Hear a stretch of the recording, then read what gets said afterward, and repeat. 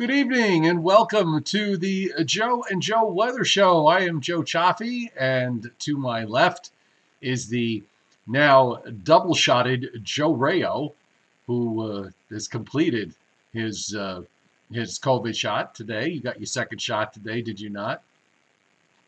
Yes, we did. We did. Okay, Now we're fully vaccinated. Okay, I don't see a third eye growing. You may. You don't have. Well, hopefully everything will go swimmingly as we move into the overnight hours tonight. People Right. have been telling me drink lots of water, take Tylenol, do this, do that. Blah, blah, blah, blah, blah, blah.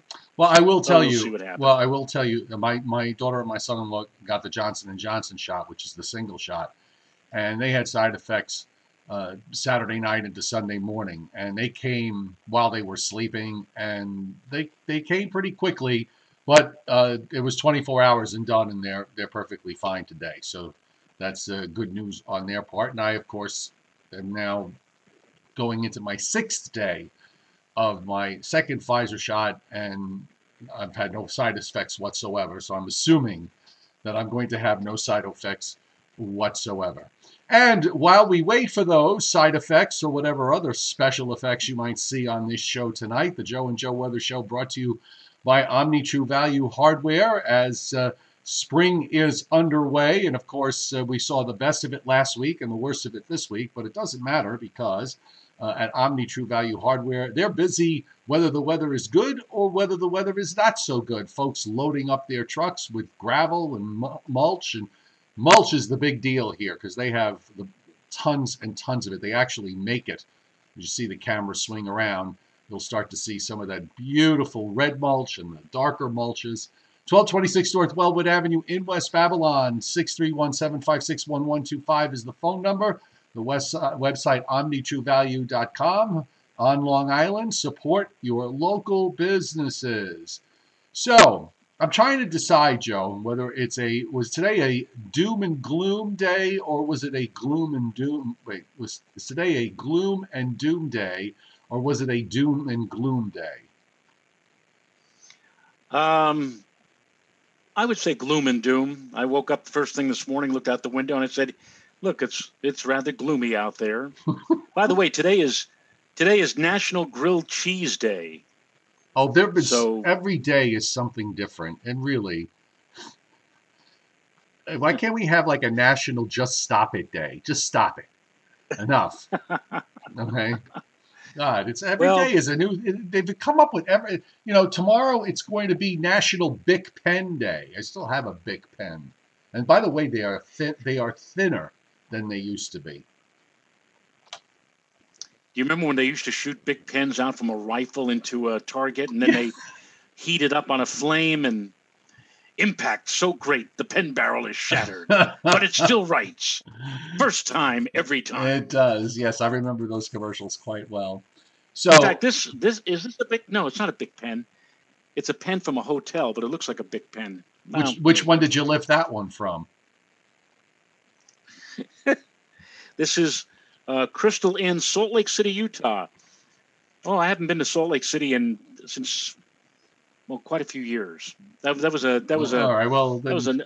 weather convention. That was a weather convention at Salt Lake City. Maybe the statute of limitations has passed on whether they'll prosecute you on that pen. So, getting a break tomorrow from this gloom and doom weather here in the Northeast and the northern Mid-Atlantic states.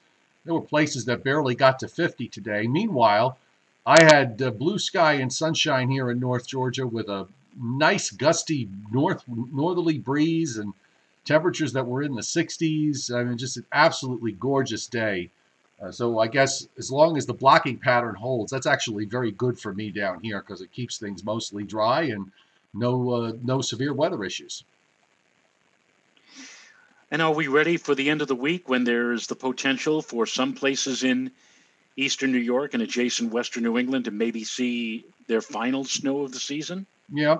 Maybe. I know some of the models were showing, varying amounts and degrees of frozen and or freezing precipitation, be it the European or the GFS. I still am going to stick with my idea of elevated areas, mainly above 1,500 feet. Although I wouldn't be completely shocked if Thursday night, and I think that's really going to be, Thursday night into Friday morning. That will be probably the time frame where you might see some wet snow mix in those places, or go over to wet snow and probably maybe even accumulate in those higher elevations. I wouldn't be shocked if places in elevations lower than 1,500 feet see some wet snowflakes or some ice pellets. I don't think it makes it down anywhere close to the coast, in my never to be humble opinion. I know the snow weenies might be jumping up and down, but I'm not on that. I'm not on that page. Yeah, once again, as we said yesterday, it looks like it's going to be a case of cold enough from the top down. And unfortunately, by the time it does get all the way down, it may be just a tad too warm for all of you snow lovers to enjoy. See, although, maybe a few wet snowflakes may make it all the way down. But if you're looking for accumulating snow, that doesn't look like it's doesn't look like it's going in the cards right now. Maybe in a few days things might look a little different, but Yeah, right now, yeah, it's too that's about as early. cheap a drill as you can get. Sure, I mean it's too early to see what the actual profile of the low levels is going to be. We're not going to really know that well, and at least get a good hint of it until about Wednesday. But one of the things you're going to need, here's a couple of things in my mind that would work against it, and that is if this were a really super strengthening upper low where you had a surface low that pressures were going to drop from, say, just to throw some numbers out there, from say 10, 12 millibars when it's east of Virginia to something like a 988 or a 984 south of Long Island, east of New Jersey, then come talk to me, because then in a situation like that, you're likely to have some really good vertical motions to work with Thursday night into Friday morning, and that might be enough to cool the atmosphere, the bottom part of the atmosphere, down for at least a few hours. But I'm not seeing that. I'm not seeing that on the guidance at all. And the other thing is, once you get past sunrise on Friday morning, I'm kind of thinking you're not going to get a whole lot of intensity out of whatever precip is on the back side of there. So in which case, you'll be sitting in bone chilling raw upper 30s to mid 40s, and you're still going to wind up seeing rain out of that. Well, we do have a rather formidable, or is it formidable? I'm always wondering how you I'm a pronounce that word. formidable guy. Exactly. You're a formidable guy. I've been formidable. I've I've been a formidable person for many years, Joe.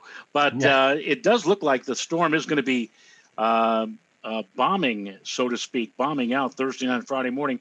And if you look at the, and again, this is like 5 days away, 4 days away. If you look at the FGen, you can see that a lot of the good Omega is out to sea to our south and to our east come late Thursday night, Friday morning. I mean, you really would need that to kind of swirl up and over us for us to have a shot or a chance to see any of that snow actually, A, develop at the coast, and B, possibly even stick. And even if it does stick, it won't be sticking to the pavement. It probably would be sticking more to grass and colder surfaces. But again, it may make for an interesting end of the week scenario here. Right now, though, it's gloom and doom, or doom and gloom. We're in that type of a pattern. Although, again, tomorrow, as you said, we may see a little bit of a break, a little sunshine in the afternoon. That might be the only really nice day, if you can call it nice, that we may see all of this week. Yeah, that's your break day tomorrow. A little bit of a reprieve, and then we go back into the gloom and doom. The other upside, I think, is Saturday looks like a decent day, assuming everything pulls out the way it's being advertised. We should have some sunshine on Saturday. We might hold on to it for a little while on Sunday, and then after that, maybe another weather system comes in for early next week. No sign of any really truly warm weather, although in upstate New York, they had temperatures up close to 80 degrees yesterday, because we had one of those upside down days where if you broke out into some sunshine, the further north you went, the temperatures were able to take off. And of course, if you were sitting in clouds all day yesterday and rain, you had the opposite problem. And the spring is the time of year where you usually do tend to see upside down days where um, it heats up wherever the sun is out. So if it happens that it's dry to your north and you're sitting in clouds, you're going to wind up with temperatures that could be significantly cooler than places that are normally significantly cooler than you. So there. So there, yes, and it wouldn't. You know, we're so deep now into the spring season, so let it snow on Friday. Come on, and if anybody up there is listening, let's make 1.4 inches of it accumulate at Central Park, so I can get my 40 inches Yeah. for this season. One good thing for areas in the uh, in the Gulf states, well, uh, at least as far as severe weather is concerned, there probably is going to be some rain to deal with along the southern part of the Gulf states later this week. But as far as severe weather outbreaks going on, that looks to be on the table for now. We're off the table for now, I should say, as the blocking just brings down too much cool, dry air southward. And it really doesn't leave an opportunity for the Gulf of Mexico to really warm up, open up, and shoot the tropical moisture uh, well, other than along the immediate Gulf Coast and pushing it much further to the north. And then you get those days where temperatures are in the 80s and dew points are up close to 70, like we did late last week. Meanwhile, the first of two upper lows, one now moving finally out of Ohio and moving right along to the southeast, but we're still seeing areas from northeast Virginia up almost to northern New England socked in with clouds, and there are some showers. There's a second upper low that's behind it, and well behind it at the moment, sitting up just north of northwestern Minnesota, and you can see the rotation of the clouds. That's the second upper low that's coming down for Thursday and Friday. Meanwhile, wintertime is going to be still in force in parts of the West and in the Rockies, particularly in Colorado and Wyoming, because they're going to see some snow. And I actually had to pull up the WPC's snow forecast maps, Joe, to take a look at what their never to be humble opinion is on snowfall, both the short and the long range. Right, the northern plains look like they're going to be in line, not just for something this week, but even as we move into the latter stages of the week. There's yet another system. Everything is moving, not moving quickly, but everything's kind of jammed together. I mean, no sooner does one system move out, but another system is moving in. And if you indeed are a snow lover, a winter weather lover, as Joe just mentioned, the West is the place to be for that kind of weather over the coming days ahead. I'm going to pull up the Canadian satellite loop here, and while that loads, and we'll come back to it. Let's go to the radar, and I'll give this a quick refresh, since I haven't refreshed it in a while. But Joe, this is where you're in the wrong place, you're getting showers and they're coming in off the Atlantic, moving pretty much from southeast to northwest. But if you go from New Jersey, south of Route 80, down through southern New Jersey, most of eastern Pennsylvania, down in the Delaware, very little is going on precipitation-wise, and there's been very little going on there precipitation-wise for most of the day. So it just kind of lined up in where the rain is in this sort of narrow band here. It did make it up into upstate New York, north of Albany, which is good news because it's dry there, and you're seeing rains back up to Lake Ontario. That is arcing northwestward. Meanwhile, you have showers in central PA now and northwestern Virginia, northeastern West Virginia, and northwestern Virginia. Those showers are moving southeast. So that's your upper low. The upper low, if you look on the radar, it's probably somewhere south of Pittsburgh, I'm guessing here, and moving along. So you're dealing with this circulation that is just taking its sweet time getting ejected. And then the same issues going on with precipitation arcing northwestward through the upper peninsula of Michigan, moving northwest back into northeastern Minnesota.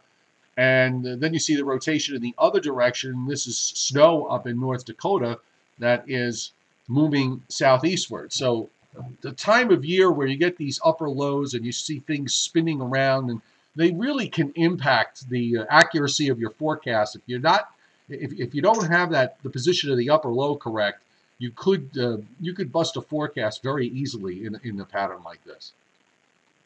This may have been a problem for whoever does the forecast for the New York Mets yesterday. As you may be aware, if you are especially a Met fan, they decided that they would start the game. Yes. Even though it was raining, they decided that they were going to start the game at the 1:10 start time. And no sooner had they started, 8 minutes later, they stopped it. They covered the field. They waited 2 hours and 10 minutes. And then they finally just threw up their arms and said, "Okay, that's it. No game today." Yes. And my sister, who is but we get to keep the parking lot money. Well, exactly. The parking lot money. And also, of course, if you have fans already in the stands, you keep them there for a couple hours to consume whatever beer or food or drink that they possibly could get their hands on. And then finally, it's all right, they've been in there long enough. Call the game. Right. And they'll never. And the thing is, they'll never admit it. They being the management of the Mets or any major league ball club, they all do this. And yet, they turn around and they say, well, the forecast was problematic, and they didn't know when it was going to begin or when it was going to end or whatever. So they always put the blame on us. Well, meanwhile, they're sitting there, collecting their money for for the food, for the parking. They've done this more often than not.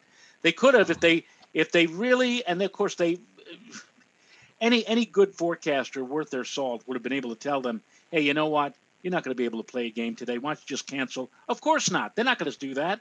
They need to get some revenue. So somebody has to pay those. Somebody has to pay those $100 million ball players. Exactly. Well, $100 million. The Mets have a $343 million ball player. Oh, good Lord. I hope a lot of people went to Shake Shack at Citi Field yesterday and consumed a lot of hamburgers, because there's going to be a lot of hamburger money going to that one player on the Mets.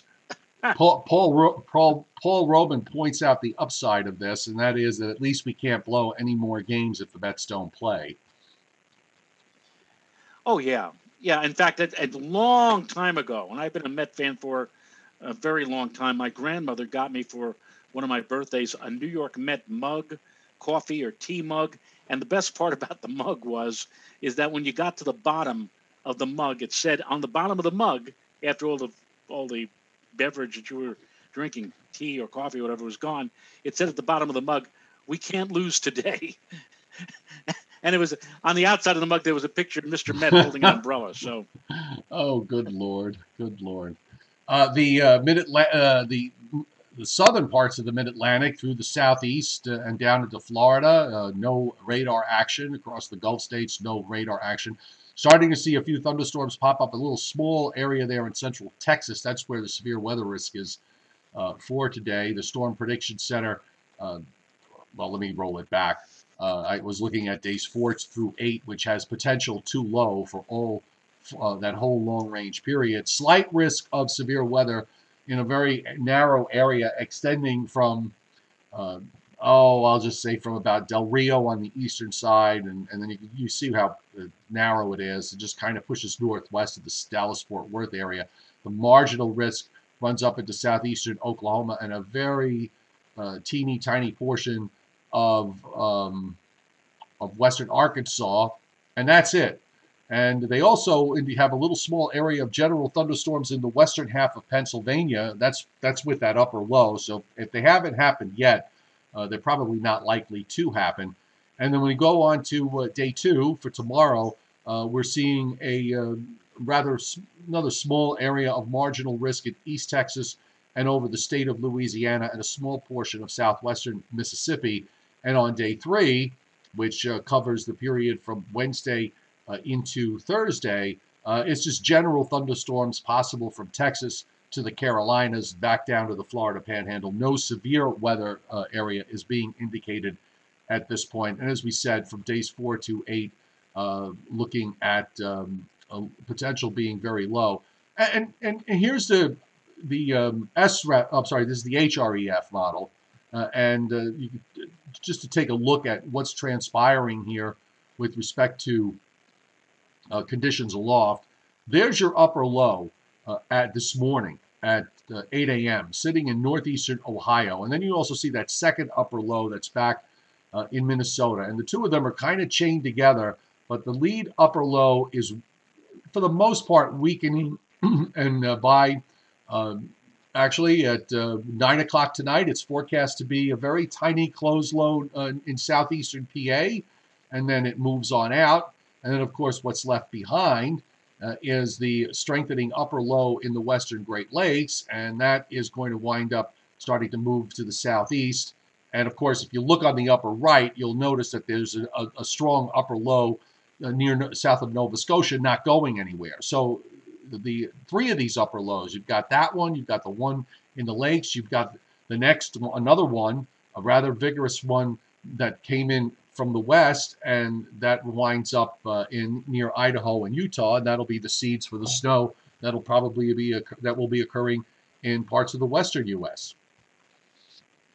Yeah, it looks like it's going to be a long stretch. But again, tomorrow we can hang our hat on a little bit of dry weather and a little bit of brightening of the skies and a bit of sunshine, and then it'll all go downhill thereafter. And again, that system on Thursday night, Friday, rather intense, something that we'll have to watch carefully as it passes on by south of Long Island. And that upper low, Joe, associated with that system will make it slow down a bit as we move on into the day on Friday. Hopefully it'll be able to move out just far enough to allow us for a bit of sunshine and a return to fair weather for the start of the weekend on Saturday. Mr. Ruben Fairchild is doing his best at offending all the Met fans on the on the board. When he's done with them, he'll probably work on everybody else. We have winter weather advisories, northeastern Montana, the northern half of North Dakota, northwestern Minnesota. Nothing up yet for the in the west, other than some red flag warnings in parts of California and in western Arizona. And you can see a little severe thunderstorm watch that is up in that slight risk zone in Texas. WPC's rainfall for the next 7 days, with most of, still getting some rain tonight, Joe, but the 7-day totals from 8 o'clock tonight to 8 o'clock next Monday night, an inch and a half or more. And in northern New Jersey, they've actually got it somewhere between 1 3/4 and 2 1/4 inches there. And in the lower Hudson Valley and maybe to New York City and western Long Island, also a small little bubble of 1.5 inches in southeastern New England. The 3/4 of an inch to an inch pushing well up north of I-90. Again, good news for the dry areas in upstate New York. Heavy rain of 3 to 5 inches in southern Louisiana and into southern Mississippi. The either side of that, 1.5 inches or more. But again, you see how it's pushed down more toward the lower part of the Gulf states and not pushing all the way up. And that's the block at work, kind of keeping everything suppressed to the south. Precip amounts in Colorado, northern New Mexico, Colorado into Wyoming. Liquid amounts anywhere from 1/2 inch to as much as 1.5 inches. So somebody's going to wind up with some big snows there out of that weather system coming in. The Northwest is dry, much of California and down into Arizona dry, and then you see this little cutout from southern South Dakota, eastern Nebraska, Iowa, northern Missouri, through much of Illinois, Indiana, and western Ohio. No precip is being forecast there in the next 7 days, nor is there any precip being forecast for much of central and northern Maine. It must be interesting to be able to live in that cutout that you just mentioned in the nation's midsection. You're kind of in the middle of kind of like an oasis, if you will, and everybody all around you is getting hit with some sort of precipitation, rain and snows off to the west and south, and just plain rain south and east. And it almost looks like there's a bullseye of, if you will, of precip over the immediate tri-state area over the next 7 days, yes, based upon what WPC has come up with. David Fuller hit Super Chat tonight. Thank you, David. Most appreciated as always. As we take a look at the WPC snowfall probability, 95% probability of at least 2 up in northern North Dakota. And then we'll that of course is with the upper low that's up there tonight doing its deal. And then that next one, the one behind it, is the vigorous system that is responsible for this forecast for the next 72 hours. And this is going to come later in the forecast period. But WPC has a couple of areas there of 80% or more in Wyoming, in the central and western Wyoming, and also southeastern Wyoming down through central Colorado, just west of Denver, showing probabilities of at least 2. I'm going to jump over to 4. Let's see what they do with the 4-inch probability over the next 72 hours. And not too shabby here. Central Colorado, north central and central Colorado in a patch there, 80% probability of at least 4. I always like to use the 50 as a good measure that 4 is a pretty good bet there. And also back through Wyoming. Let's go to 8. Let's see what 8 has to say. Do they have big numbers for 8 at this point? Loading. There it is. The light blue there, 50% probability west of Denver in north central Colorado and also into southwestern Wyoming. So probably going to see some isolated 1 foot plus snows out of this. And on the long range, okay, I thought this was good for us to look at. So let's take a look. I'm going to bring it, well, hang on, as the maps kind of reset themselves. I'm trying to get the new forecast. And if this is for the period from Thursday into Friday, Joe, in the Northeast, the probability of at least 1/4 of an inch of liquid equivalent of snow or sleet, WPC is not impressed. So they have nothing. And then nothing, yeah. Right. And then for Friday, that's for Thursday into Friday. And then for Friday into Saturday, if I can get close enough, there you go. Somewhere in the Green Mountain National Forest and somewhere in the White Mountain National Forest, they have a 10 to 30% chance of at least 1/4 of an inch liquid equivalent of snow or sleet. So at least from what they're thinking, if you look in the Catskills, if you look on up northward into upstate New York, there and also into western New England, and the models are actually even showing some snow in parts of northwestern Connecticut. WPC, I guess at this point, has just sort of given it the big yawn. Yeah, but things will change, Joe. We've seen that happen. Especially even the even WPC, or the SPC people. We have seen, for example, in SPC, we've asked the question, why aren't they forecasting convection for a specific region? And then the next day they kind of agree with us, and they get more and more hyped on convection. Even though we're scratching it and saying, why aren't they doing anything? Same thing with WPC. I will bet you that when we get to Wednesday or Thursday, we'll start seeing more of upstate New York and Vermont, New Hampshire, Western Massachusetts get into the probability for some sort of frozen precipitation. Yeah, I agree. But again, right now, I agree with you. They're probably a day behind on this. That is, and you're right. That's not unusual. You and I have already stated from earlier in the show. I mean, we're thinking elevated areas much further south than what WPC is indicating stand a chance of getting something out of this. But I really would feel more comfortable to wait, to wait till Wednesday when we can see, what exactly we're dealing with here in terms of, I'm going to be looking at vertical motions. I want to see what the actual temperatures are. How much of that cold air is going to actually mix down? Are you going to get precip intensity? Where's the low going to be? Where's the upper low going to be? Then I think we'll be in a much better position to figure this out. But right now, this is just sort of winded speculation, I guess, for the most part. Yeah, and again, all winter long we've been saying that if you go much beyond 3 or 4 days, this has not been the winter for making long-range projections because things always seem to change. They turn on a dime, so to speak. So we'll see. Maybe by mid and late week we'll have a much better handle. I'm sure we will as to what we may see. But after all, it is a rather potent low that they're trying to develop. south of Long Island by late Thursday night and Friday. And your first glance at that, and you say, "My God, what are we going to see in terms of precip?" And with the 540, I mean, Joe, we're the 540 is like even on the European is well south and Yeah. well east of us. But that's because it's so cold aloft. That's not low level cold air. That's right. aloft. Right. From the top From the on top down. down. Yeah. Top down Well, storms. Top down storms can work well in the winter months, and they can even work well during the month of March. When you get into April, it gets a bit more dicey. But I just pulled up the 18Z GFS, which I had not looked at. I saw the 12, but not the 18. But you can clearly see the traffic jam and the problem. Last week, the block was south. Remember, the block was south of Greenland, which is why we had a northerly flow here in the upper atmosphere.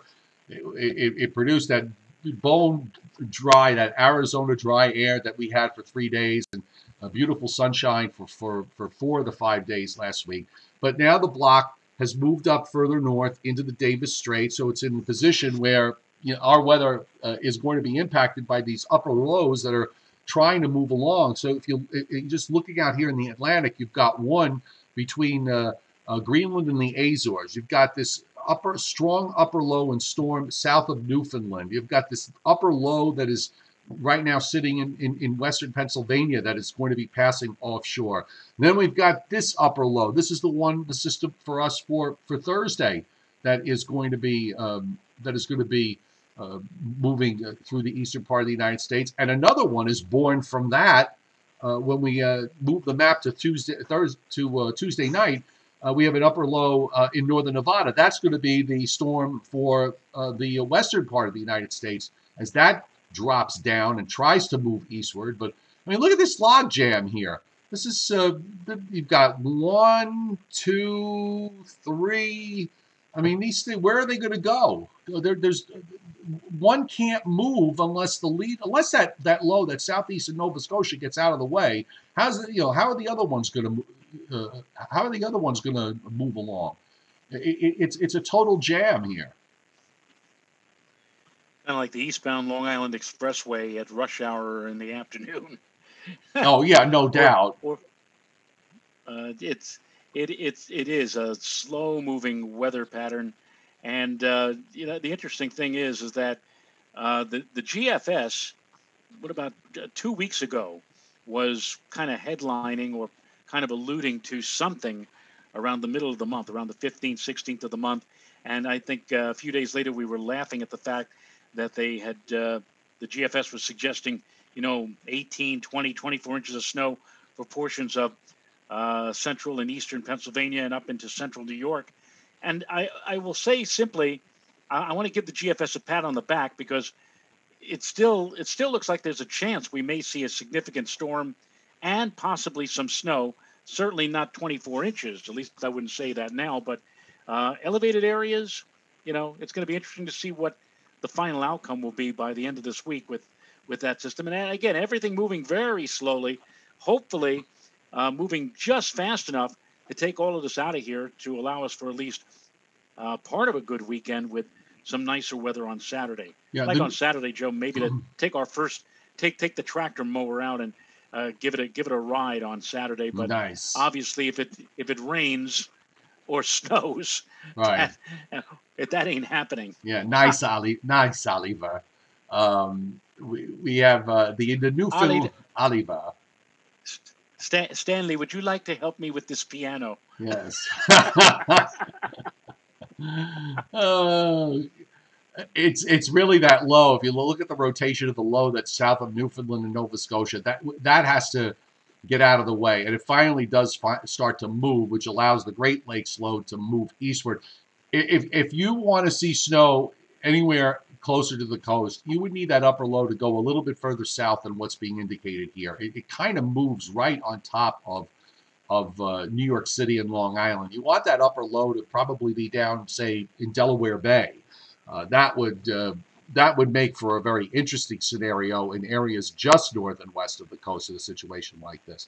But if it does wind up tracking the way it's being forecast, your heaviest snows are going to fall in those elevated areas that are going to be north of the track of that upper low, and that would mean the Catskills and maybe western New England.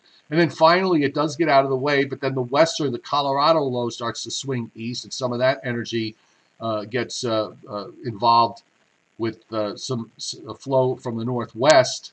So that would mean for something maybe for Monday. And then, of course, the models were sort of advertising some sort of full latitude trough potential here for the middle of next week. And it's trying to do that here to a certain extent. It's a little bit on the broad side, but you've got troughing in the east and ridging in the west.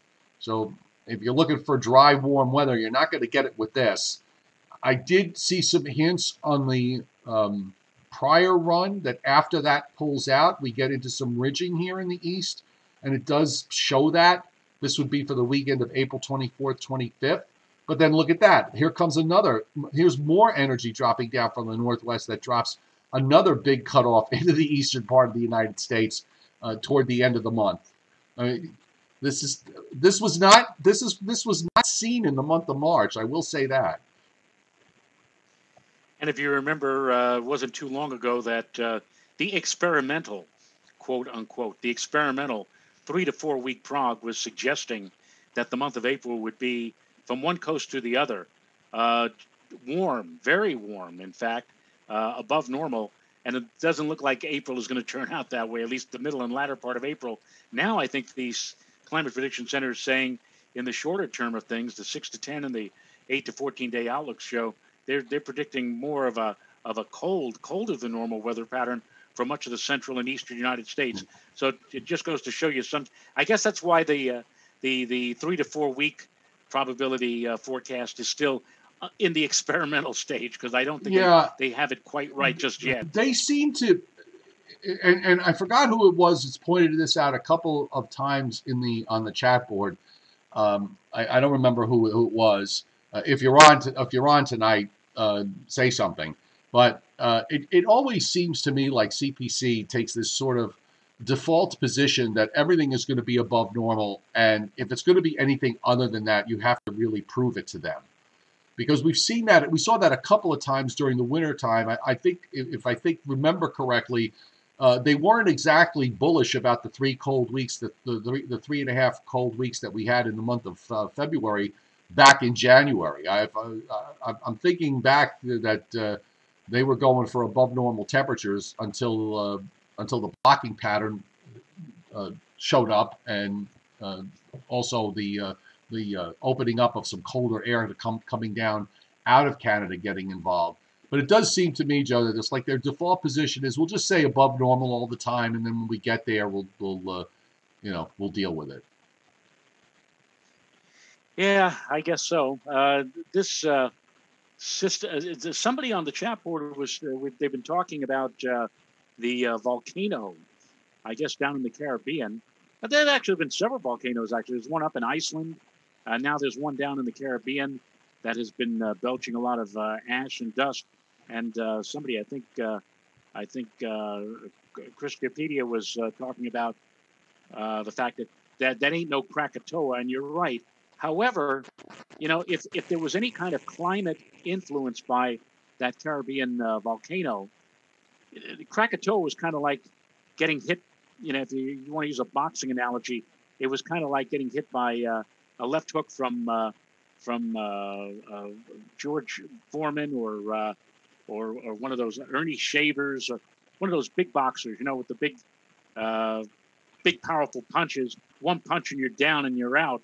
But this system, this volcano down in the Caribbean, while it may not have the potency, let's say, of a Krakatoa or a Mount Pinatubo in the Philippines back in 1991, while it may not have that type of potency, if it keeps doing what it did today and yesterday, it would be kind of like the opponent on the ropes while the boxer just keeps pounding away. Now, if it keeps doing this over a span of let's say a week or 10 days or a couple of weeks, there may eventually be a lot of ash, a large aerosol cloud covering much of North America, much of the Northern Hemisphere, and that may go a ways to having some kind of an influence on the climate. It's got to get up. It's got to get up into the stratosphere in order for that to have a real impact. So I saw yesterday with the St. Vincent volcano, the plume got up to about 22,000 feet.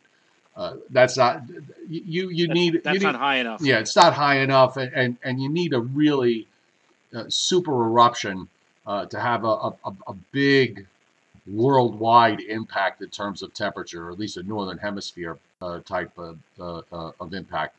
Uh, Back to short range, of course. There's our for tomorrow. Everything is gone, so hopefully, we see that improvement coming. Probably some leftover clouds in the morning and some sun in the afternoon. But then here comes the system for Wednesday night and Thursday. Now the surface low. You've got the upper low and the reflection of the upper low with lower pressures in the eastern lakes. There's a surface low that pops up in eastern Virginia, goes offshore, and then because the upper low is diving southeastward, that surface low pivots back to the northwest and is just east of Montauk by Friday morning. And you see how the GFS does have that sort of light, even some of the darker blue snows in western Massachusetts. I call that into question at this point because if that surface low inches a little bit further to the north, this may be a moot point as far as wet snow is concerned. So it really is going to hinge on that upper low coming at least as far south as what's being modeled now. If it winds up being a little bit further south, then we could be having a different conversation here tomorrow and Wednesday. Meanwhile, low pressure with that new upper low, the piece that the western part of this that forms a new upper low in the west, you start to see snows developing here Tuesday night into Wednesday across Colorado and Wyoming, and that actually continues into Thursday and early Friday morning. So this is kind of a long range, a long duration event for them, although it's mostly light stuff, at least initially. Then you get into some bands of heavier snows Thursday night into Friday morning as that system pulls to the east. And then Saturday looks like our east coast low pulls out. Weather improves for Saturday. Kind of wants to try to hold on for Sunday. And now the GFS seems to be taking a little longer, bringing up some moisture, keeping it out until Monday night and Tuesday when it's got another system coming. That western system sort of pivots around and moves up the coast with some rain next Tuesday. And then beyond that, we've got a cold front with a chilly high going into the weekend of April 24th, 25th. And this is what it does with a low in the lakes and a strong cold front reaching the East Coast along about Sunday, Monday, April 26th, 27th, and some colder air behind that.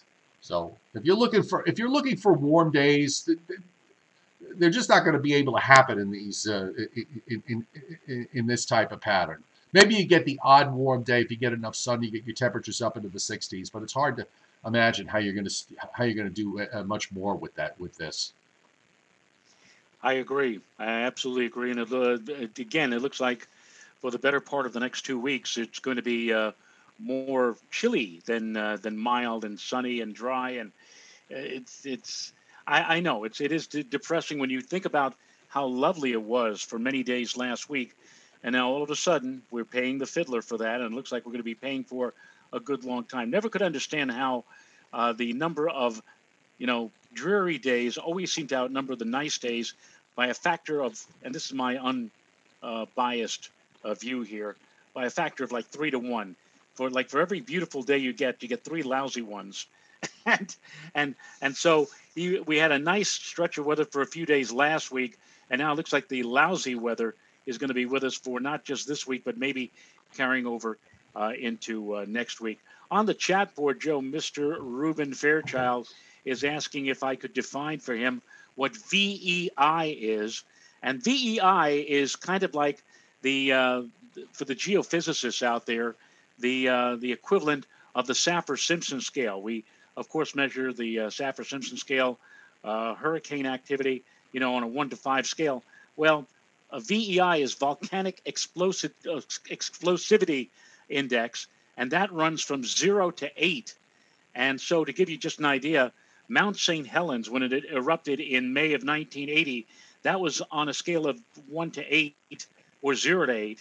0 to 8 is nothing. I mean, there's no non-explosive event. And Mount St. Helens in 1980 was about a 4. The Krakatoa was a 6. And believe it or not, there was one even more potent than Krakatoa, Tambora, in 1815. That ranked about a 7.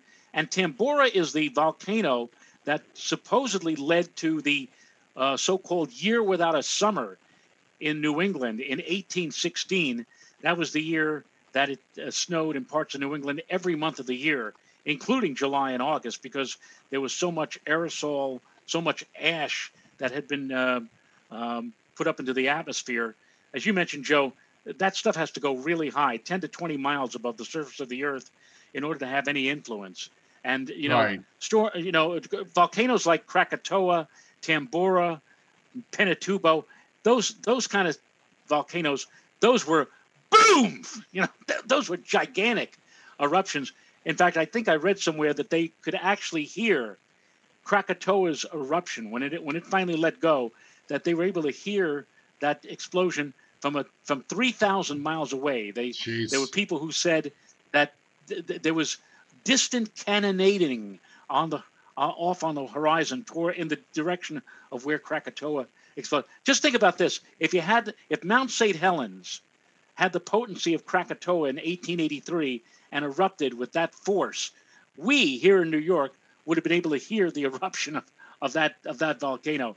Thankfully, it never turned out that way. But I think right now the St. Vincent volcano pales in comparison to those really big eruptions of yesteryear. Krakatoa is east of Java. Remember that movie?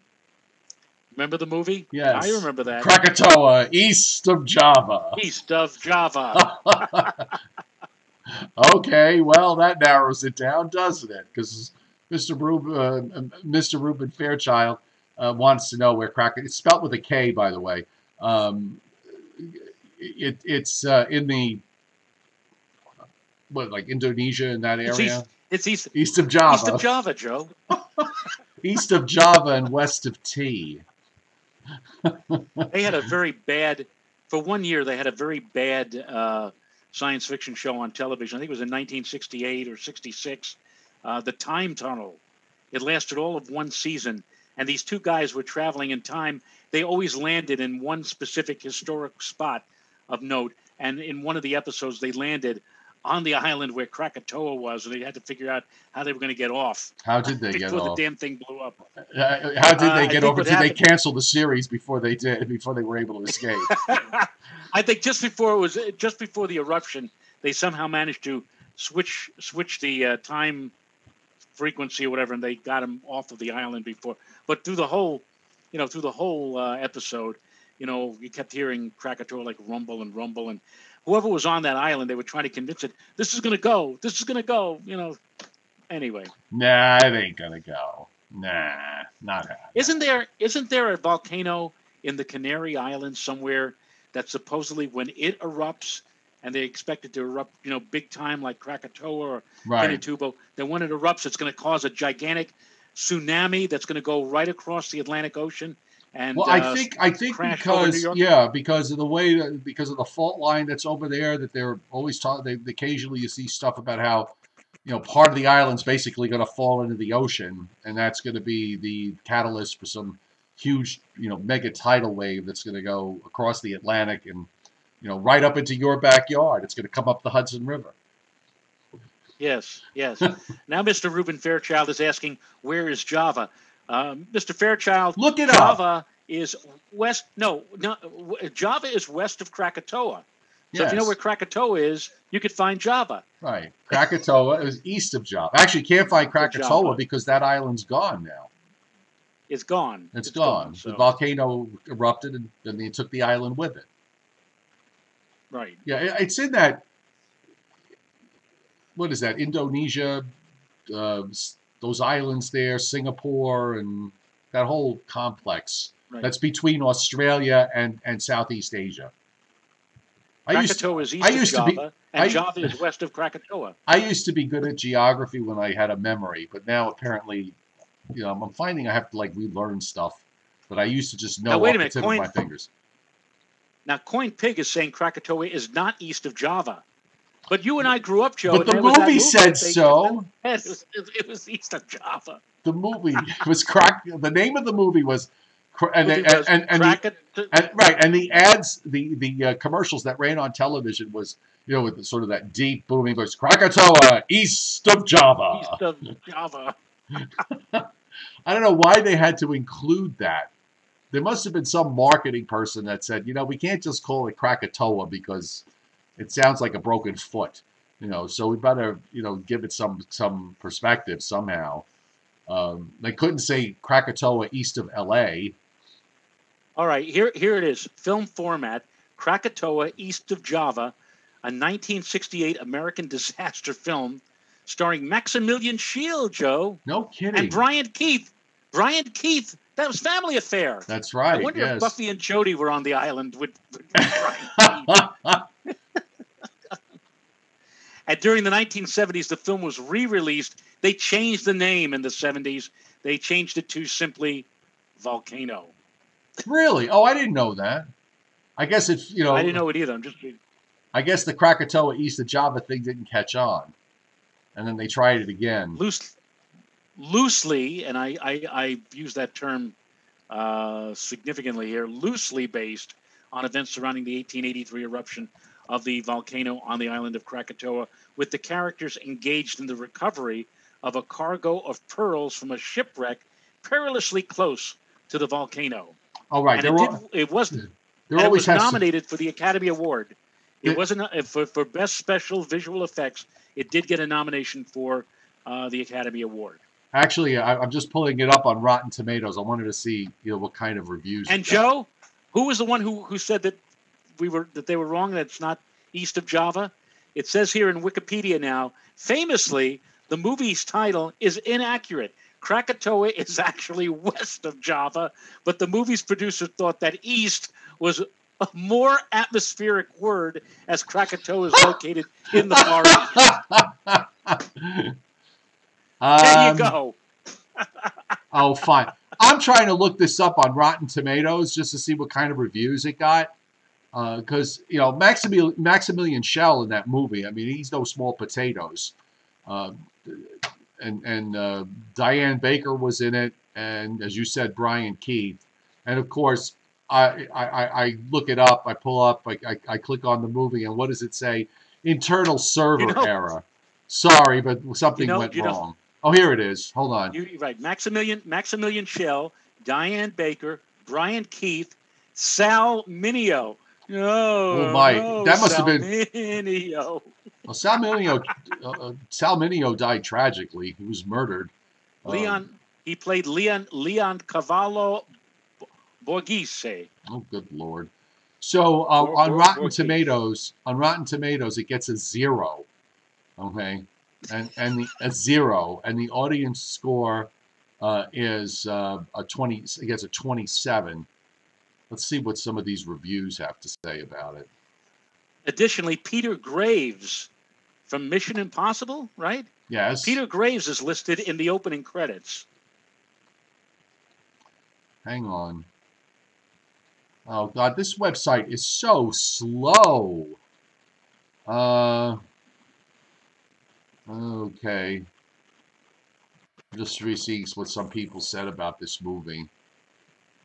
Titled, during production of Krakatoa east of Java, its producers became aware that Krakatoa is, in fact, west of Java and east of Sumatra.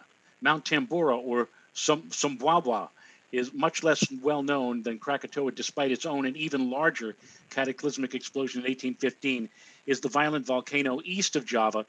Despite the geographic error in the film's title, its makers chose to leave it unchanged, apparently believing that it was more exotic. It was a more exotic title than Krakatoa west of Java.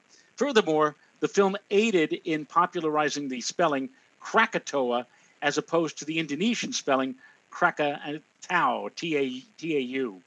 So there you go. Yeah,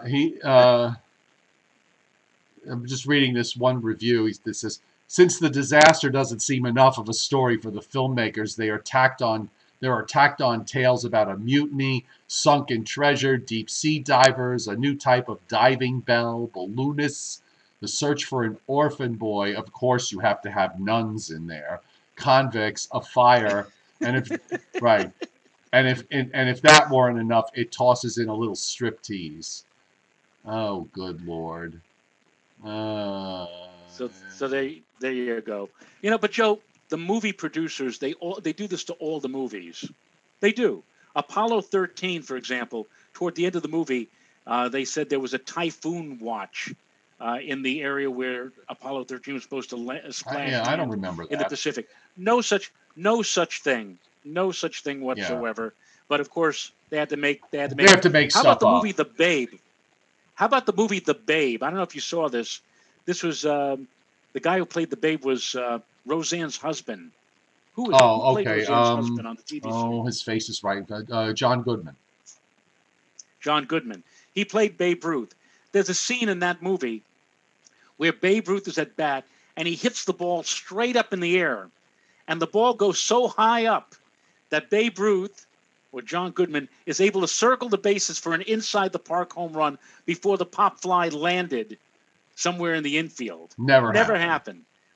And toward the end of his career, they show Babe Ruth, who I guess was granted a special dispensation by baseball, so that if he hit a ball, he didn't have to run the bases because he was so old and so tired out. So they had somebody run the bases for him.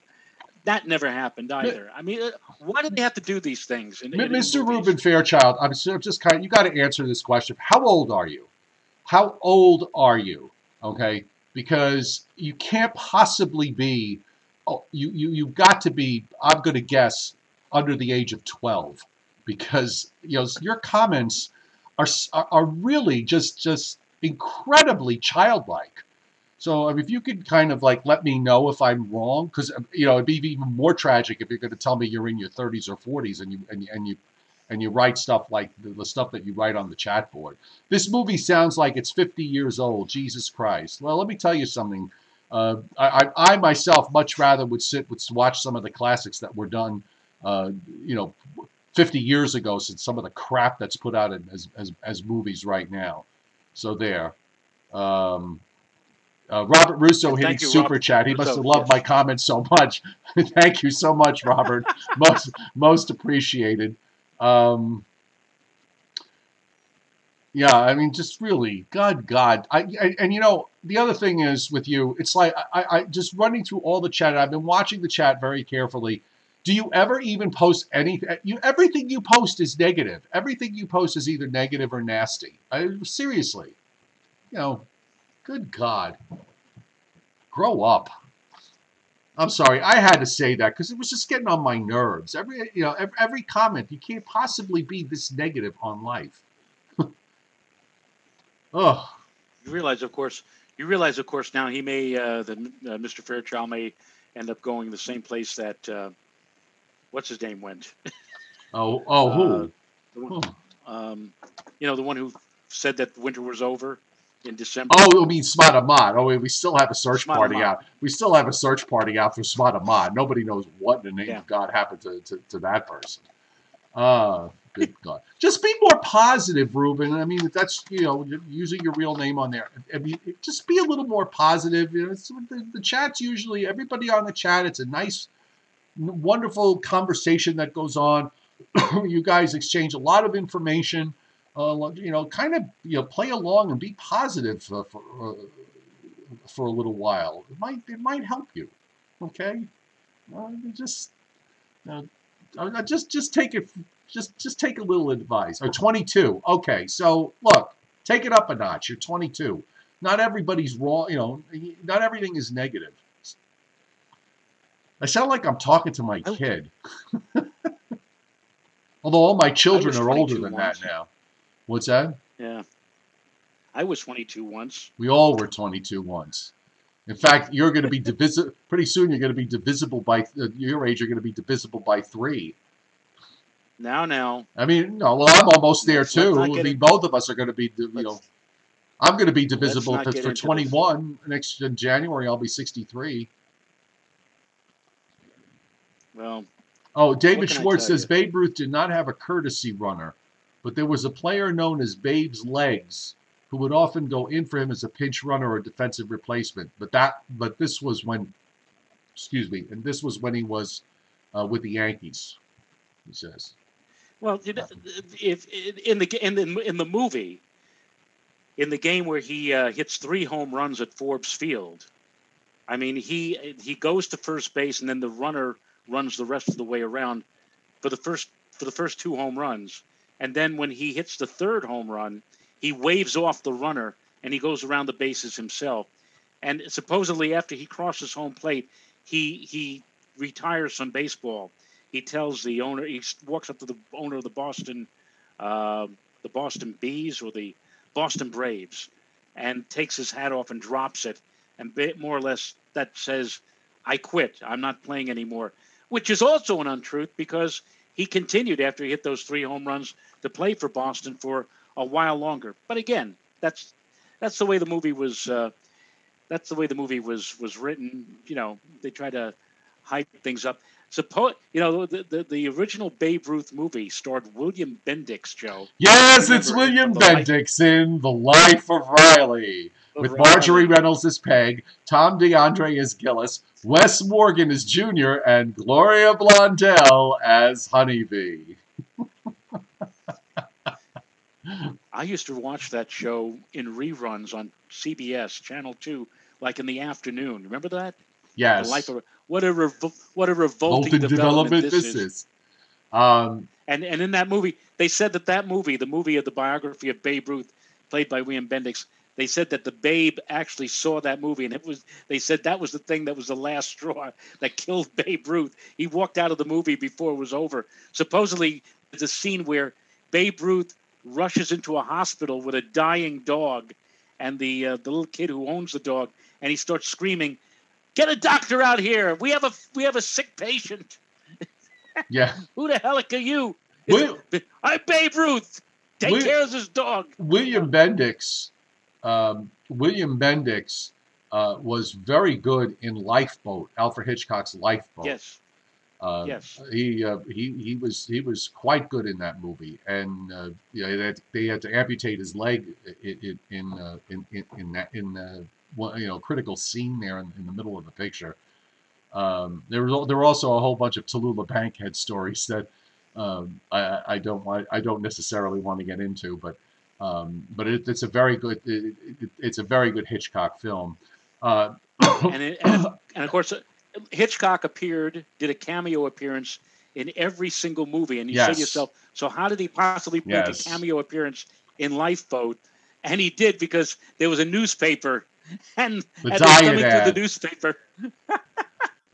There he is. Let me tell you the difference, because let me tell you the difference between the movies from today and the movies from the quote unquote old movies and the black and white movies. Okay, so the big difference I find is that in the good, every year there are movies that'll go down as classics, and you watch them certainly on Turner Classic Movies, but the older movies had to deal with censors and all sorts of other things.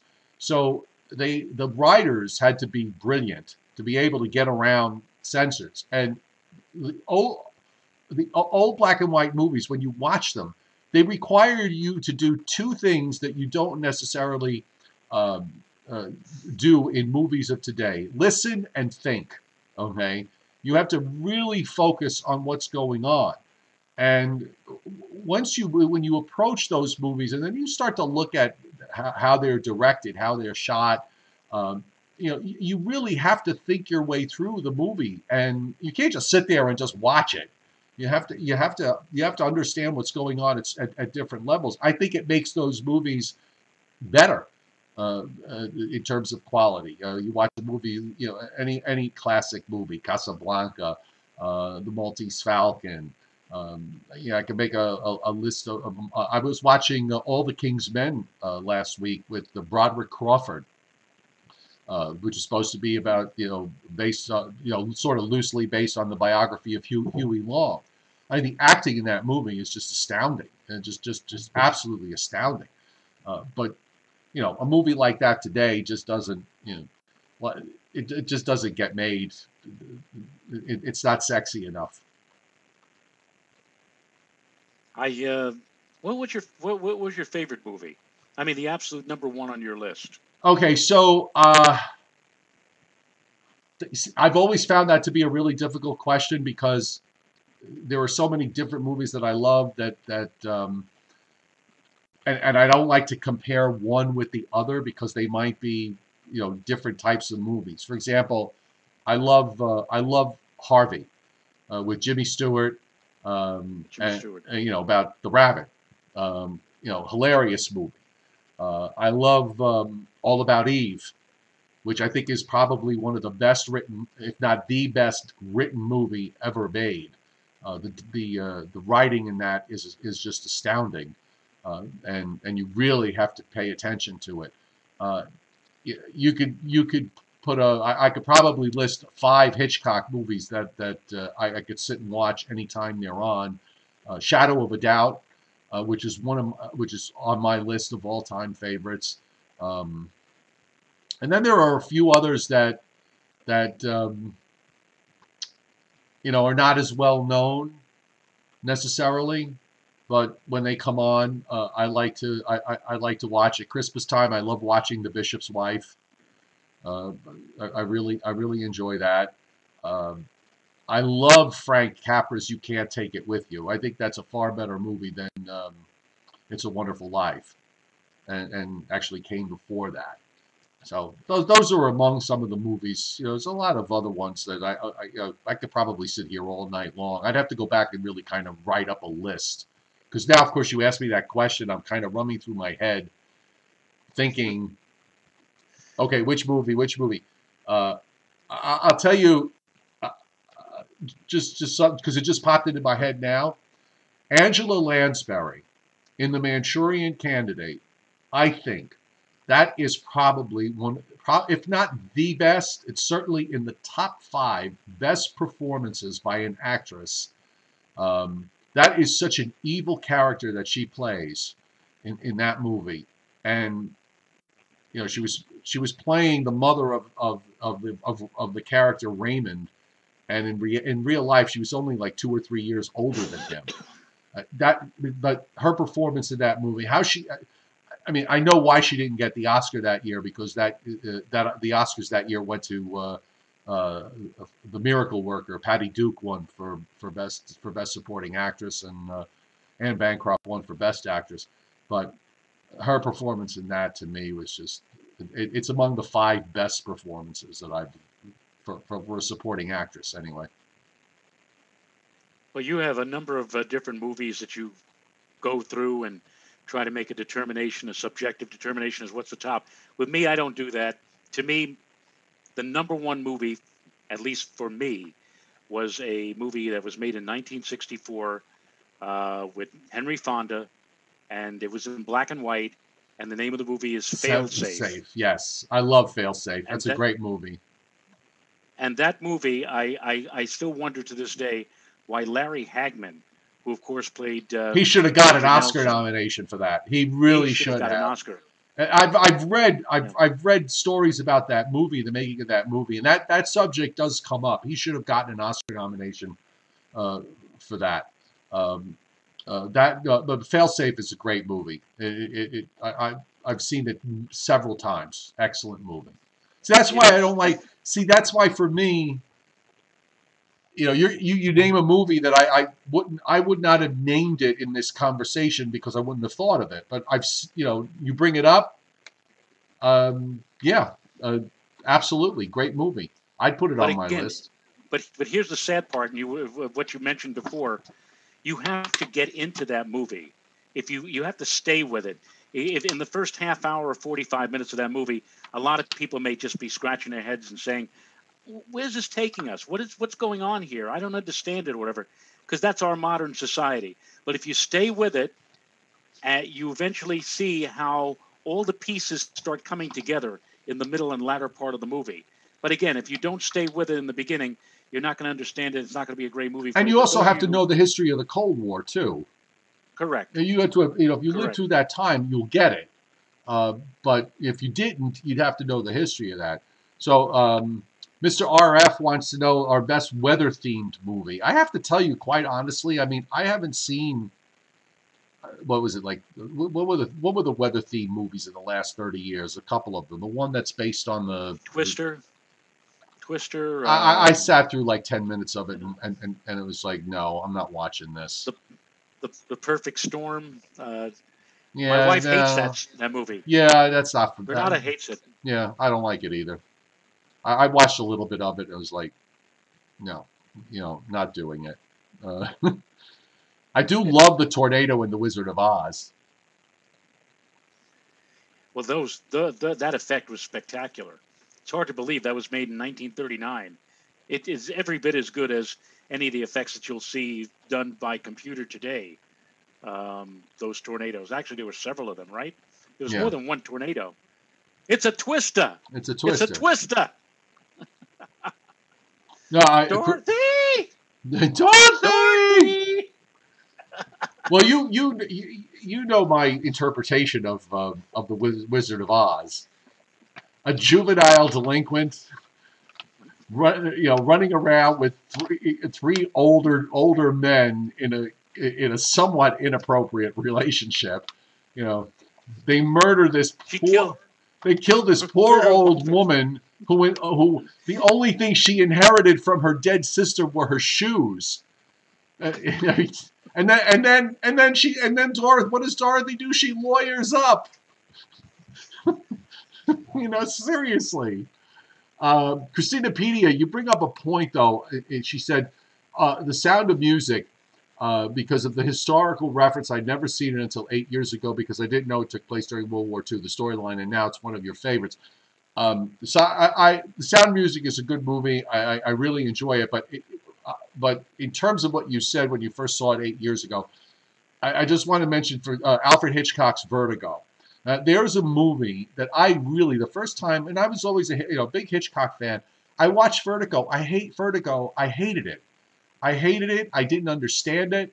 I didn't get it. And then I watched it again and again, and I watched it 9 or 10 times. I think at the 10th time, I finally got it.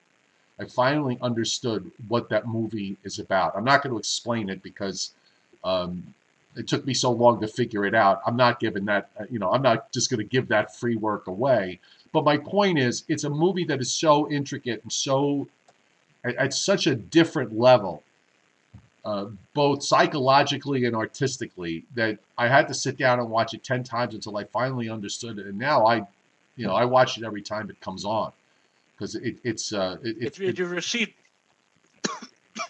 received mixed reviews initially, but then as time wore on, in the same way that you were affected by it, more and more people got into it, and in some cases they now say that Vertigo surpasses Orson Welles'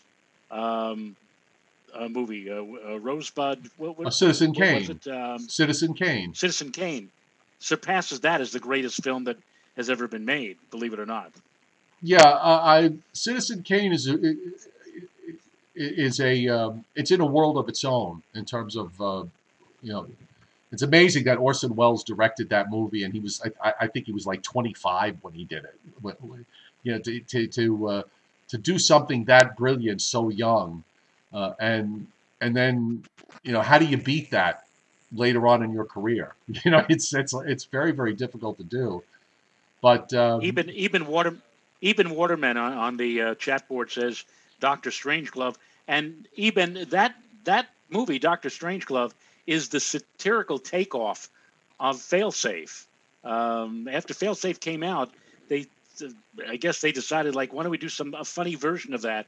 And that was what Dr. Strange. And of course, the famous thing about Dr. Strangelove was the very end when Slim Pickens rides one of the nuclear warheads.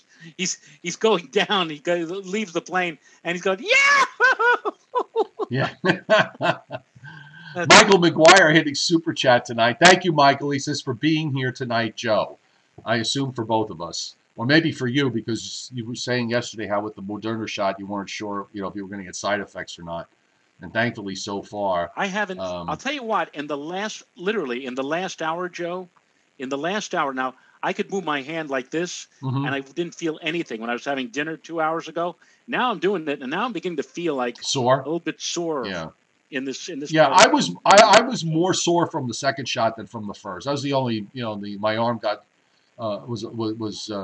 was hurting me the next day. Whereas on the first shot, it was it was a little sore, but it was nothing, you know, there was nothing that was really truly bothering me. Um, but uh, yeah, it definitely was hurting a little bit more after the second one. So, well, Well, that you've was been a going for nice. 1 hour and 18 minutes. Yeah, that was a nice tangent to get on. By the way, Turner Classic Movies during the month of April. This is usually it's in February, but because of the Oscars being late with everything with the pandemic and all. So April is 31 is their usual 31 days of Oscar. So obviously it takes the 30 days of April and the first day of May. They usually do it in February, so it takes the 28 days of February and the first 3 days of uh, the first 2 days of March. But they're running Oscar-nominated movies every day, and it's not just Best Pictures. They're nominating, showing you movies that might have been nominated for special effects, or they might have been nominated for directing, and not necessarily for acting. And they might have won Best Picture, but they might not have won Best Picture, or not even be nominated for Best Picture. But it's certainly a very large variety of different movies that you may not have seen before. So I always run through Turner Classics at least once a day to see what's on. And sometimes they have some really funny, old 1940s comedies. And they actually, by the way, they're running, which Abbott and Costello movie? I think they're running Buck Privates next month. They're going to start running some Abbott and Costello movies. I haven't seen those in a while. I haven't seen that one for a long time either. And Reuben Fairchild now mentions about Escape from Alcatraz. Here's a movie that's not often shown with almost the same title, The Birdman of Alcatraz with Yes, Burt Lancaster. and my absolute favorite supporting actress of all time, Thelma Ritter. And that was her 6th Oscar Thelma Ritter. nomination. Yeah. Thelma Ritter was great. She stole any movie that you see that Thelma Ritter has been in, that she got nominated for an Oscar. She steals the movie. She's the one you remember when the movie's over. And she plays Burt Lancaster's mother in that movie. I haven't seen that from beginning to end. I always have caught it like in the middle or the second half. I have to, one of these days when it comes on again, I'm going to sit there and watch from start to finish. But she was terrific. Every movie that she landed in. She's in Rear Window. Hitchcock's Rear Window. Really, I didn't realize that. Yeah. Boy, you don't stay up very late, I know, because down here on on MeTV, there's the Alfred Hitchcock Hour. Yes. They run that over 1 o'clock in the morning. And another great, to me, another great supporting actress did a few of those was Gladys Cooper. Gladys Cooper, that's right. Yes, she was terrific. That's right. She was terrific in everything. Wasn't Gladys Cooper the one who played the old woman in Twilight Zone? Yes, with Robert Redford. Yes, Robert that's Redford. Gladys That was Cooper. on just last week. Yeah. Yeah. That's Gladys Cooper. She played Betty Davis's mother in Now Voyager, even though she was only a few years older than Betty Davis. and steals the movie. Supporting actors, the really good supporting actors are the ones that you remember when you go see a movie and you come away like Joe Pesci, for example, in Goodfellas. You right. can think of all the actors that were in Goodfellas. He's the name that everybody remembers, and he was right. So that's how you know a supporting actor has done their job when they steal the movie. Oh, good Lord! All right, it was a good side conversation that we went off to. So that made for a nice 1 hour and what are we? An hour and 22 minutes in now. Yes. So let's say goodnight. Oh, Mr. Ruben Fairchild, thank you so much for hitting super chat. I know I was a little hard on you, young man, but you're 22 and you're still a little bit wet behind the ears. But I'm sure you'll get it. You'll get it. Thank you for hitting super chat. Very very much appreciated. So that's your There you assignment, by go. the way. Go watch a couple. Watch a few of the classic old movies. And just bear in mind, you're going to have to watch them. You may have to watch them multiple times before you truly appreciate uh, uh, what those movies were trying to say. And I'll just leave it at that. I've done my good deed for the day. My rant turned out to produce something positive. All right, Joe. All right. I'll tell you what I'm laughing. I'll tell you what I'm laughing at after we close shop here. Okay.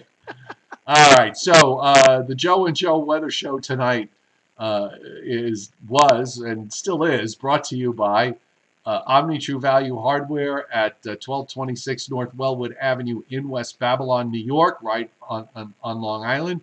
The telephone number is 631-756-1125. It's mulch season and topsoil season and everything else you need to get your yard in order. So give them a call or go to their website, omnitruevalue.com, or just drive up with your truck and load up with some mulch. So you and I will be back at our usual shopping time tomorrow, 7:30 Eastern. So we'll see you again. We'll see you then. Thank you. All the super chat hits tonight from David Fuller, Robert Russo, Michael McGuire, and Mr. Ruben Fairchild. Thank you so much, all of you, for hitting super chat. Joe and I really do appreciate it. See you tomorrow night at 7:30. Have a good one.